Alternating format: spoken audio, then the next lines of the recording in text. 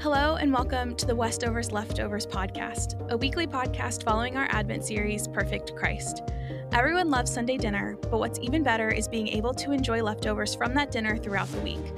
On Westovers Leftovers, we'll be talking to our pastors and guest speakers to dive deeper into their sermons and also to learn about their Sunday leftovers, parts that didn't quite make the cut for Sunday's sermon, but are still good enough to listen to throughout the week.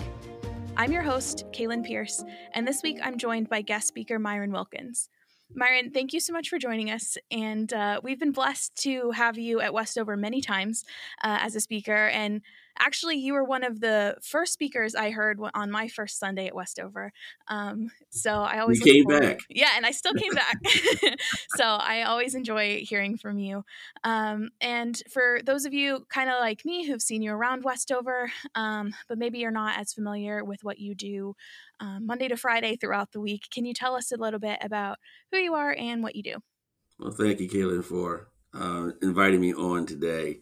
As you mentioned, I'm Myron Wilkins, and I'm doing my day job. I'm the president and executive director of Greensboro Ministry, which is a faith-based compassion work here in Greensboro that provides food, shelter, and long-term help and hope for people who are impacted by poverty, hunger, and homelessness. I'm a native of Philadelphia, as I alluded to in my message on Sunday, and I share my ministry with my dear wife, Anna, of 35 years, and have three adult sons and one granddaughter. And so when I'm not doing all the other stuff, certainly they are the joy and the pride and where I like to hang out. So. Perfect. Well, we're glad to have you on the show. Yeah, thank you. So during your sermon, you shared a quick story about a few people at Westover who come and sort food at your food pantry. But I know there's a lot of other ways to get involved. So how, if people are wanting to help out at Urban Ministries, how can we get involved doing that?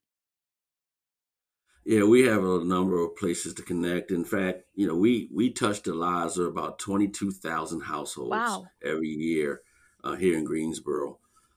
People who certainly we serve the homeless and people who need food, but we provide transitional housing, those type of services for families and helping people stay in their housing. So we have volunteers in every area of our work. In fact, if you came on campus any given day, you'd be hard pressed to tell who is a volunteer and who worked here. In fact, on most days, there's more volunteers, particularly before the pandemic, more volunteers on campus than there are staff at a given time. But in a tangible way, beyond, we do need people who are willing to do food drives or come in to help sort food and get food to folks. We also need people to be able to come in and serve meals. We have a Potter's House community kitchen. And most of all the meals that are served there are served by volunteers, and many of them are even prepared and cooked by volunteers. And so we really need people to come and help with that. And the biggest way, a volunteer and tangible way, if folks can't give their time, we certainly do accept financial support. And what that does for us is that it allows us to be able to have the funds we need to be strategic about the things that we get. Even when we appreciate donated food. But when we have extra money, we're able to supply those things that don't always come in. And particularly fresh fruit and fresh vegetables, because we want to help people to be as healthy as possible when they eat. So there's a variety of ways to touch base with us. Though that's just tips of the iceberg. If you want to know more, if you go to our website, greensboroministry.org, and click the volunteer button, it'll give you a list of opportunities and how to contact us around voluntary support. Okay. And we'll add that website on our show notes as well, so people can just go there and click in. Thank you. I've often heard that God is love in other sermons, and you brought that up in yours as well, but then you broke it down into several subpoints as well, one of which being God defines love. And I found that super interesting. Can you talk with us about that a little bit more? Yeah, absolutely. God being love, certainly that's who he is. But also because he is love, he maintains the authority to define what love is. And in our culture today, there's a lot of things, a lot of definitions. Yeah.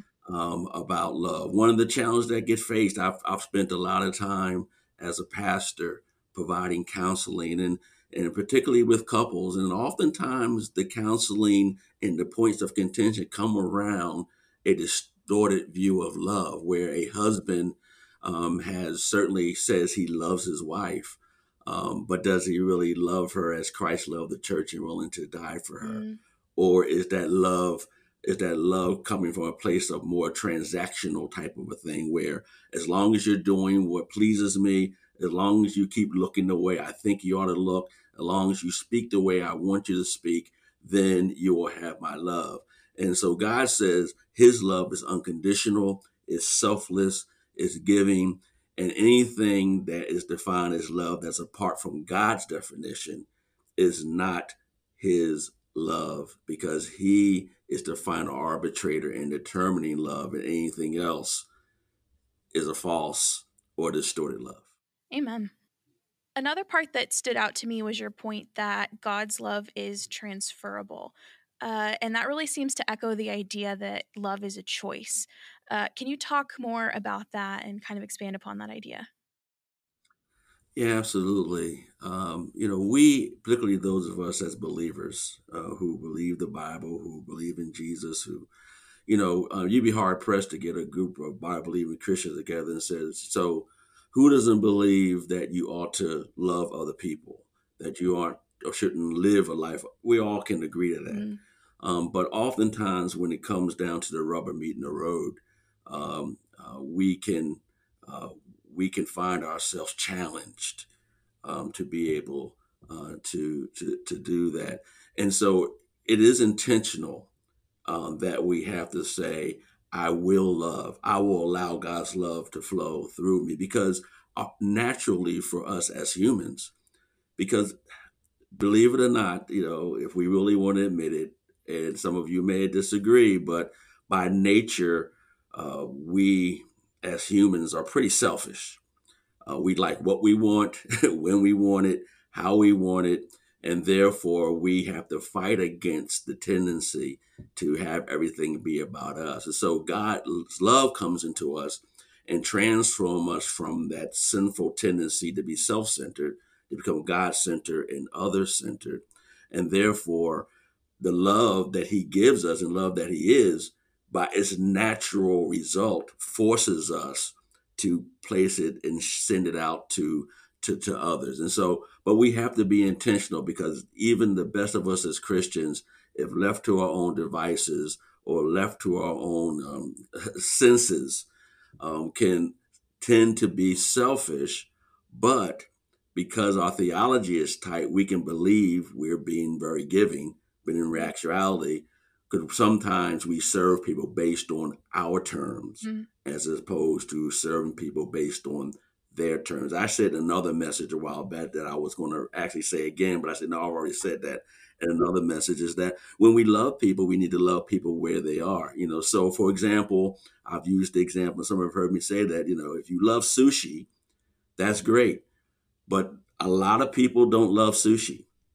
So if you love sushi and you give sushi to somebody who doesn't love it, are you really loving them, or are you loving yourself? mm, And mhm. so the idea would be knowing where people are, meeting them where they are, and loving them where they are in a way that they can know and experience God's love.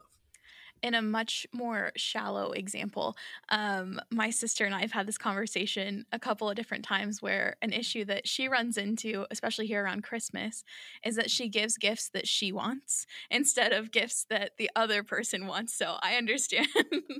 Absolutely. And I'm sure many of us have closets full of things that we were very grateful to get, but didn't necessarily fit our needs because it wasn't quite speaking our love language. That's a good point. Yeah, Absolutely. no, but that's a great point of just recognizing where people are and meeting them where they're at. That's great.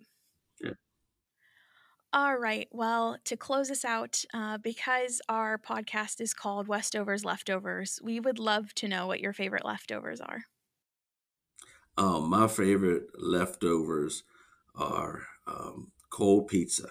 Um, I just, and that came from college days when you didn't have much going on and you had much money. So if you had money to get a pizza, you kind of made it last. And so you ate a few slices, put it in the refrigerator. And back in the olden days, when I was in college, you didn't have microwaves. And so somebody on the floor may have had a toast oven and you might be able to get it in there. But usually you had to go cold and it was an acquired taste. So still, even today, if there's pizza, the cold pizza, there's something about it. I think it kind of reminds me of those college days more so than being something that's really tasty. I love that. Thank you.